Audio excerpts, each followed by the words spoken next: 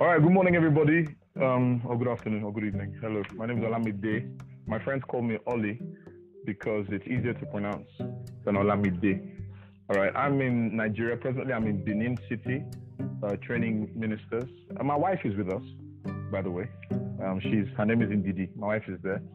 Okay, she's tuning in from our home in Lagos. All right, praise God. Praise God. Let's pray. Father, we thank you for the water we drink, the food we eat, for shelter, and for clothing. We're so grateful.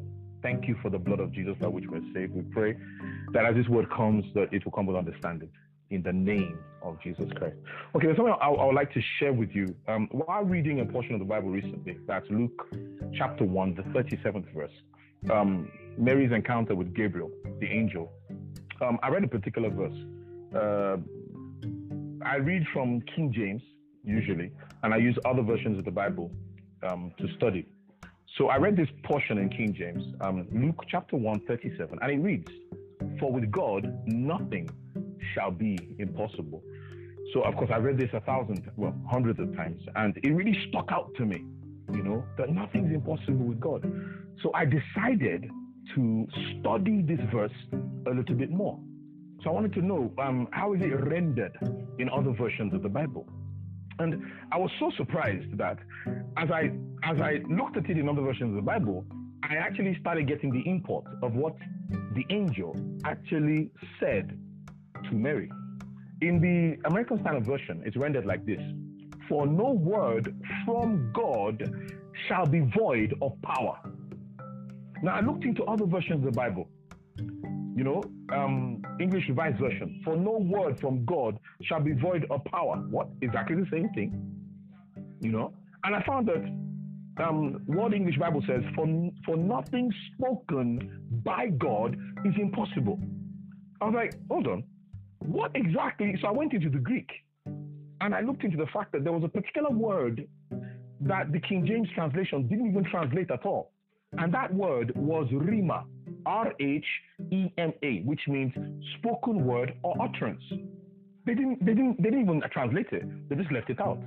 Instead of giving us actually exactly what Gabriel was saying, they just generally said, because if no word from God is void of power, that means nothing is impossible to God. So the King James translators basically gave us, whatever is the outcome, their own meaning. They didn't actually translate the verse. So while looking into this, I was like, wow, no word coming from God is void of power. That means when God speaks to us, there is power in that word. Okay?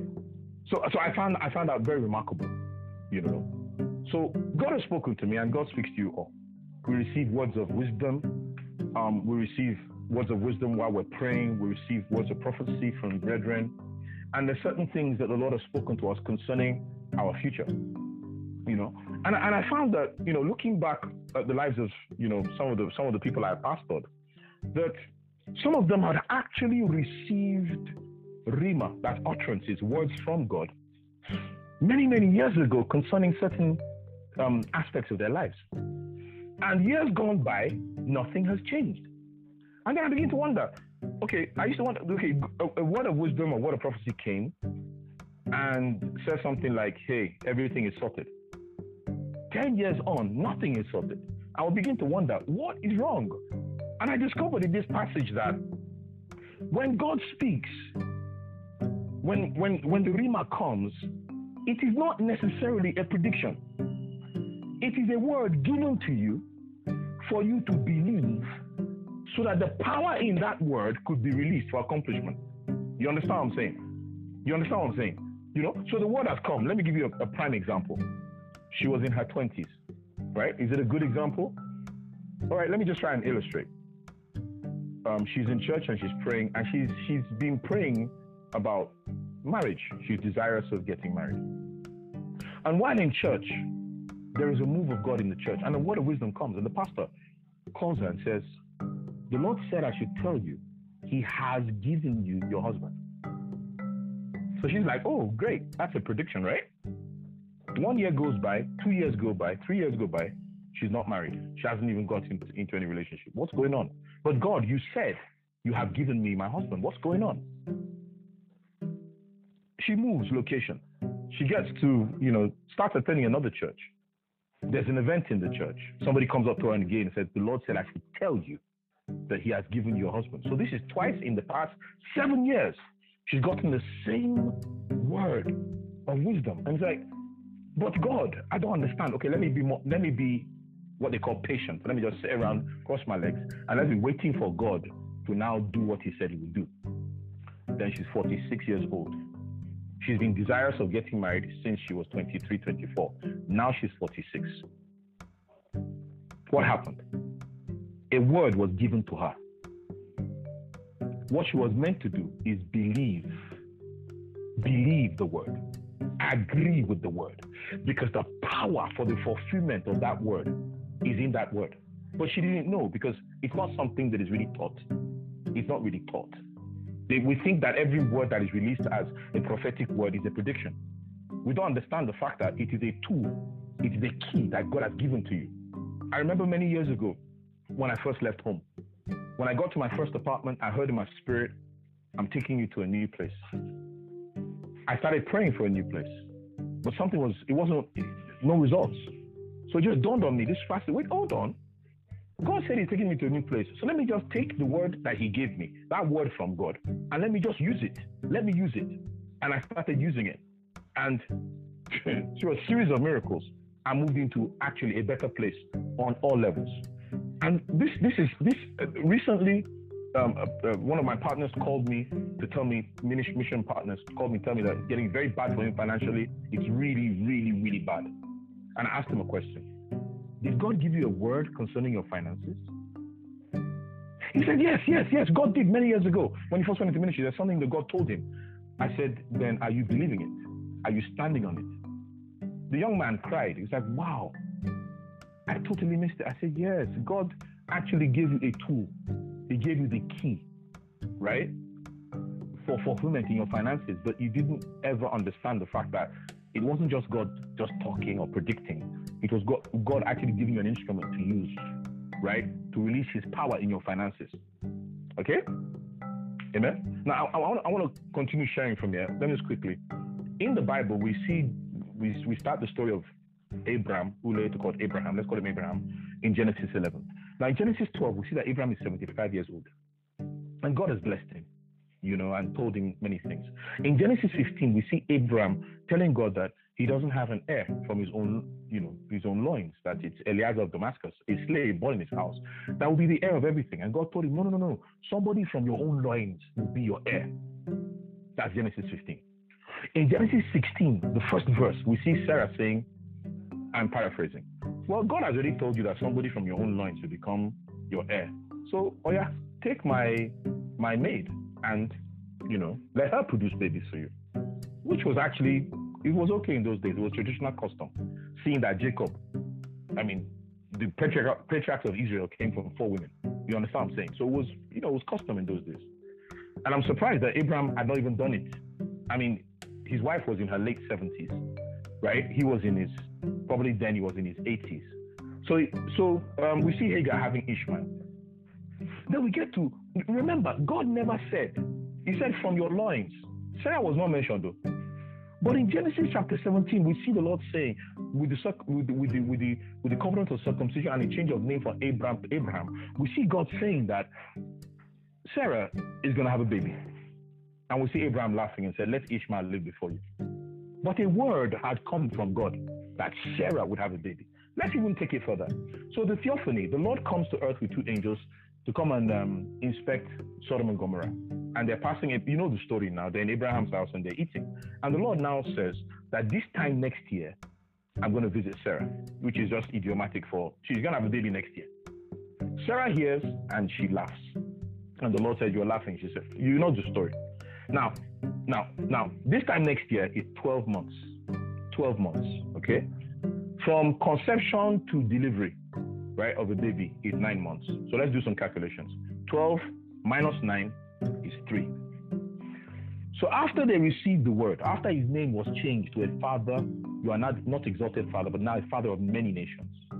After the Lord gave him that word about, Sarah having a baby, the Bible tells us in the book of Romans I believe the 4th chapter, that his body, that Sarah's womb was dead. I mean, this was a woman who was barren, and even after menopause, she had passed menopause 50 years earlier, you know? But there's something that Abraham and Sarah did within 3 months, 90 days, that generated such power of God, that brought her womb to life and brought Abraham too to life, because Abraham was 100 years old. He was 99, you understand? And he was basically, I don't know how you pronounce it. Is it impotent or impotent? You know? But there's something they did within 3 months. They received a word from God. And within those 3 months, they stood on that word. Abraham built an altar on what God had said to him. And he kept on confessing it, praising God. In fact, the Bible says he became strong in faith, by giving glory to God. What does that mean? Psalm 50, verse 23. The Bible says, whoever offers sacrifices of praise or thanksgiving glorifieth me, saith the Lord. So can you imagine? Look at this. Hebrews 11:11. For through faith, Sarah received dunamis, received strength to conceive, because she judged him faithful that had promised. Can you see that? So faith is not power, but we know that it is the channel through which the power of God flows. And how do we operate in this faith? You see, you can believe a promise in the Bible and hold on to it, but that's what I'm focusing on here. I'm focusing on the spoken word, the word from God. Brothers and sisters, have you received the word from God? That's the question I'm asking. Have you? Because if you have, the word is an instrument. It's meant to be used. I've seen situations where personally I have prayed about a matter and I've heard in my heart, I have blessed you. And I'm like, that's too simple. Why don't you get into more detail concerning this issue? But I just heard, I have blessed you. So you know what I've done? I've just stopped making requests concerning the issue and embraced that word. And Father, I thank you, because concerning this matter, you say you have blessed me. I thank you because I'm blessed. And I've seen change. I've seen results.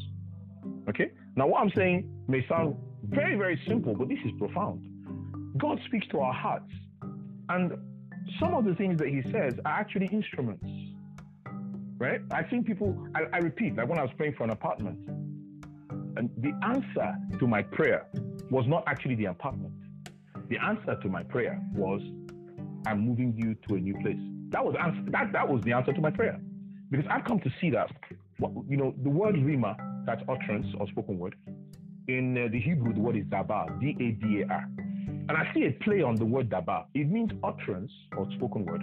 It also means thing, that is T-H-I-N-G. So I come to the place where I see that if God is going to give you something, he gives you a word. If God gives you a word, he has given you a thing. Let me repeat that again. When God has spoken a word, when he's given you a word, he has given you something. Now, you're like, okay, I've been praying for my kids, for my kids' salvation, and God gives you a word about their salvation. You understand? Right? I am saving them. You're like, no, Lord, save my kids. I am saving. You keep on hearing, I'm saving them. But excuse me, God does give you an instrument. You're meant to take that word, I'm saving them, agree with it, believe it, then you'll see your kids saved. Father, I thank you because you said you're saving my kids. I just want to give you praise. I want to just thank you. That's what you do. You declare it, use it in fasting, whatever.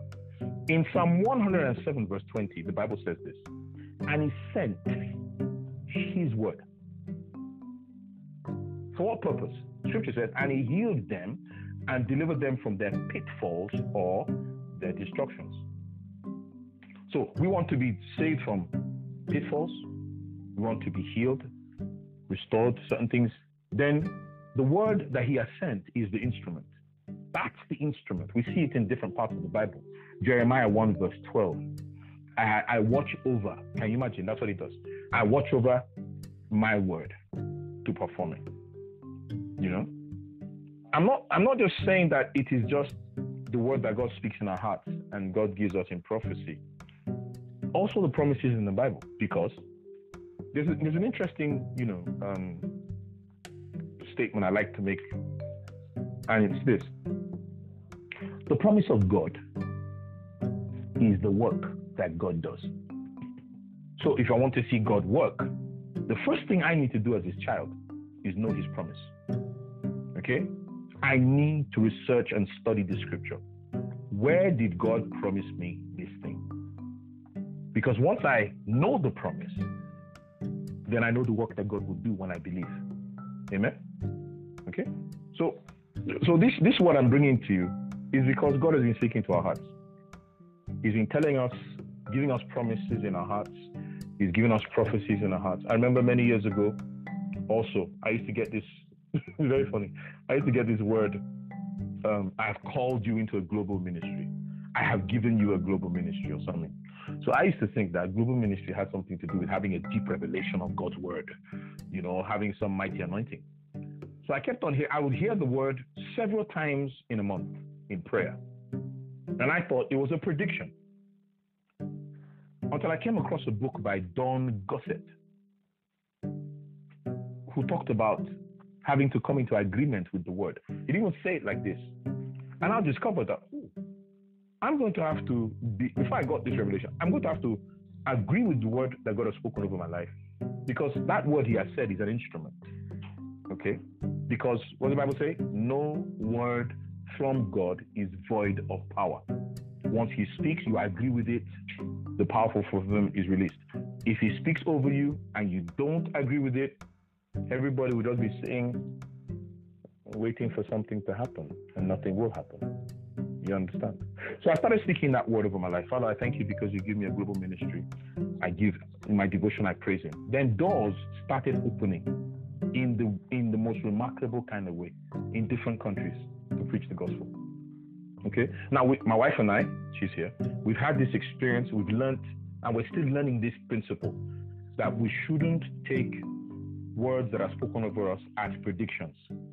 We must take them as instruments to hold on to stand upon, to embrace, to use, to declare, to pray, to praise on. Then we will see the results. Okay? Because all those words I just used just now, that standing on, embracing, this and that, it just means believing. Okay, that's all.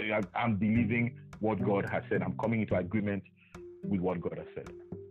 So, did it take 25 years for Isaac to be born? From my studying, not from the time God promised. From the time God promised Isaac, it was 1 year. Abraham was 99, Isaac was born when Abraham was 100. When God mentioned Sarah, that Sarah would have a baby, it was 1 year. What did they do? They agreed with God. Let me just end by saying these things. Abraham and Sarah had grown in their relationship with the Lord.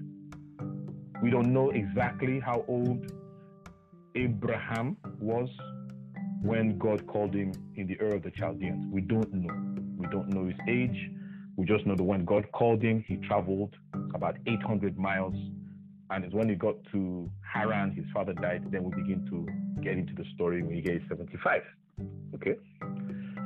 So we find that from that, he's 99. He knows God now. He knows God a lot better now. He knows God's voice now. You understand what I'm saying? So when God tells him about the circumcision, when God tells him about, look at this, when God changed his name from Abram to Abraham, if you look at the text, he was never again called Abram. The minute God changed his name changed. And it's something that we have to get into. The minute God speaks over us, we must with alacrity speak the same things over our lives. It's in the Bible. The Bible says God calls those things that be not as though they were. You got to do it. You got to come into agreement with God. Okay? It's important. So we know that Abraham knew God. They had grown in their relationship with God. So when God spoke to them and told them they're going to have Isaac, they laughed. They just chuckled. Oh God, now forget this thing, But we know it was God speaking to us. It was God speaking. You understand? Do you understand my point here? They knew it was God that was talking. So here it is. God has been speaking to you, brethren. Right? I don't know how many people are on right now, but Val, Sister Val, Sister Pat, the Lord has been speaking to you. He's been speaking to your hearts and he's been telling you things. You need to come into agreement concerning these things and you'll see it happen. No matter how the economy is, no matter how it is anywhere, right? God will do what he said he would do. Because, he is the one with all the glory and the power.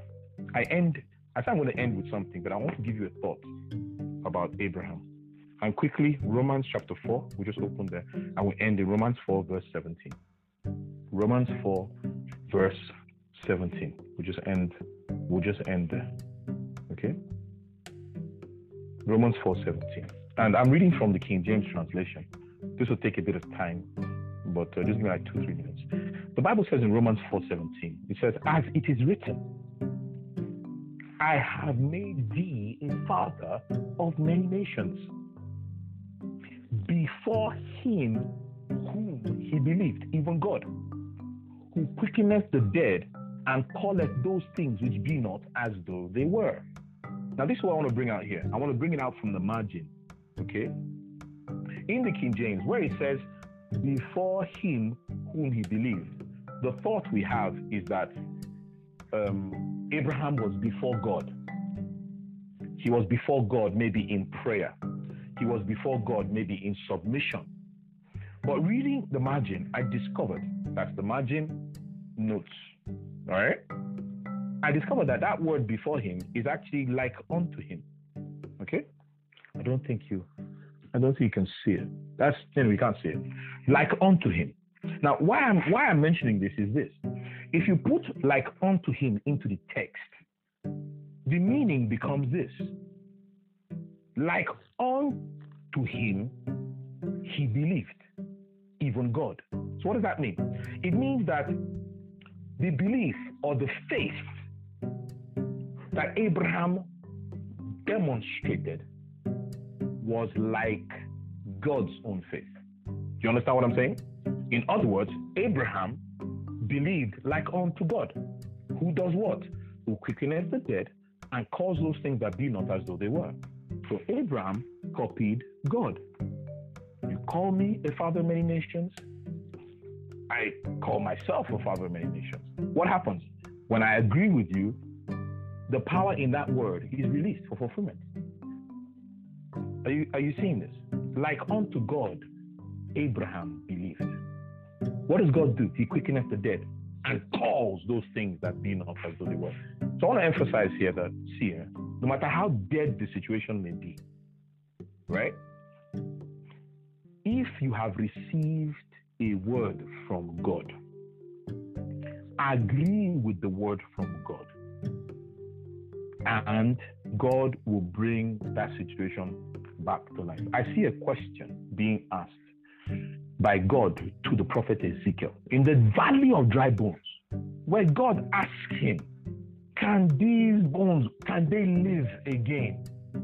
Ezekiel was quite a smart guy.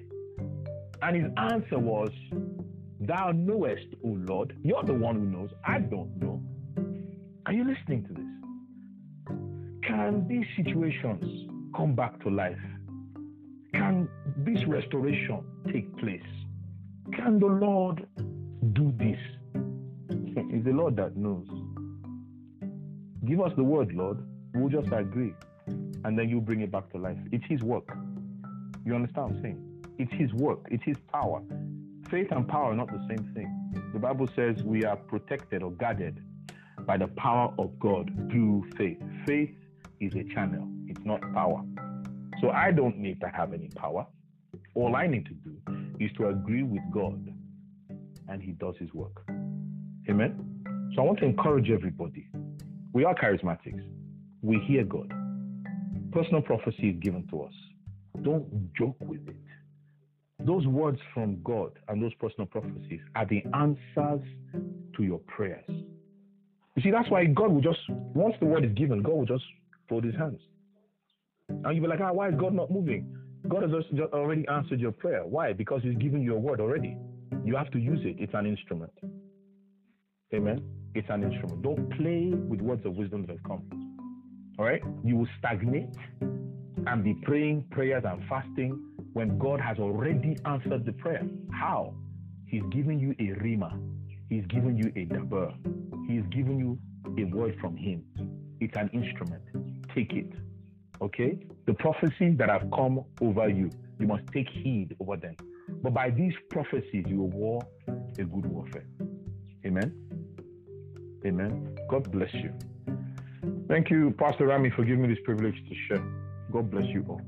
God bless you all. Please take the words of prophecy over your life seriously. That's the key. It's the key to your prosperity. It's the key to that move that you want. He's already spoken. Take the word and use it in prayer. Use it in declaration. Confess it. Dance with it. Celebrate with it. Rejoice with it. And the power in the word will be released. And there will be fulfillment. Praise God.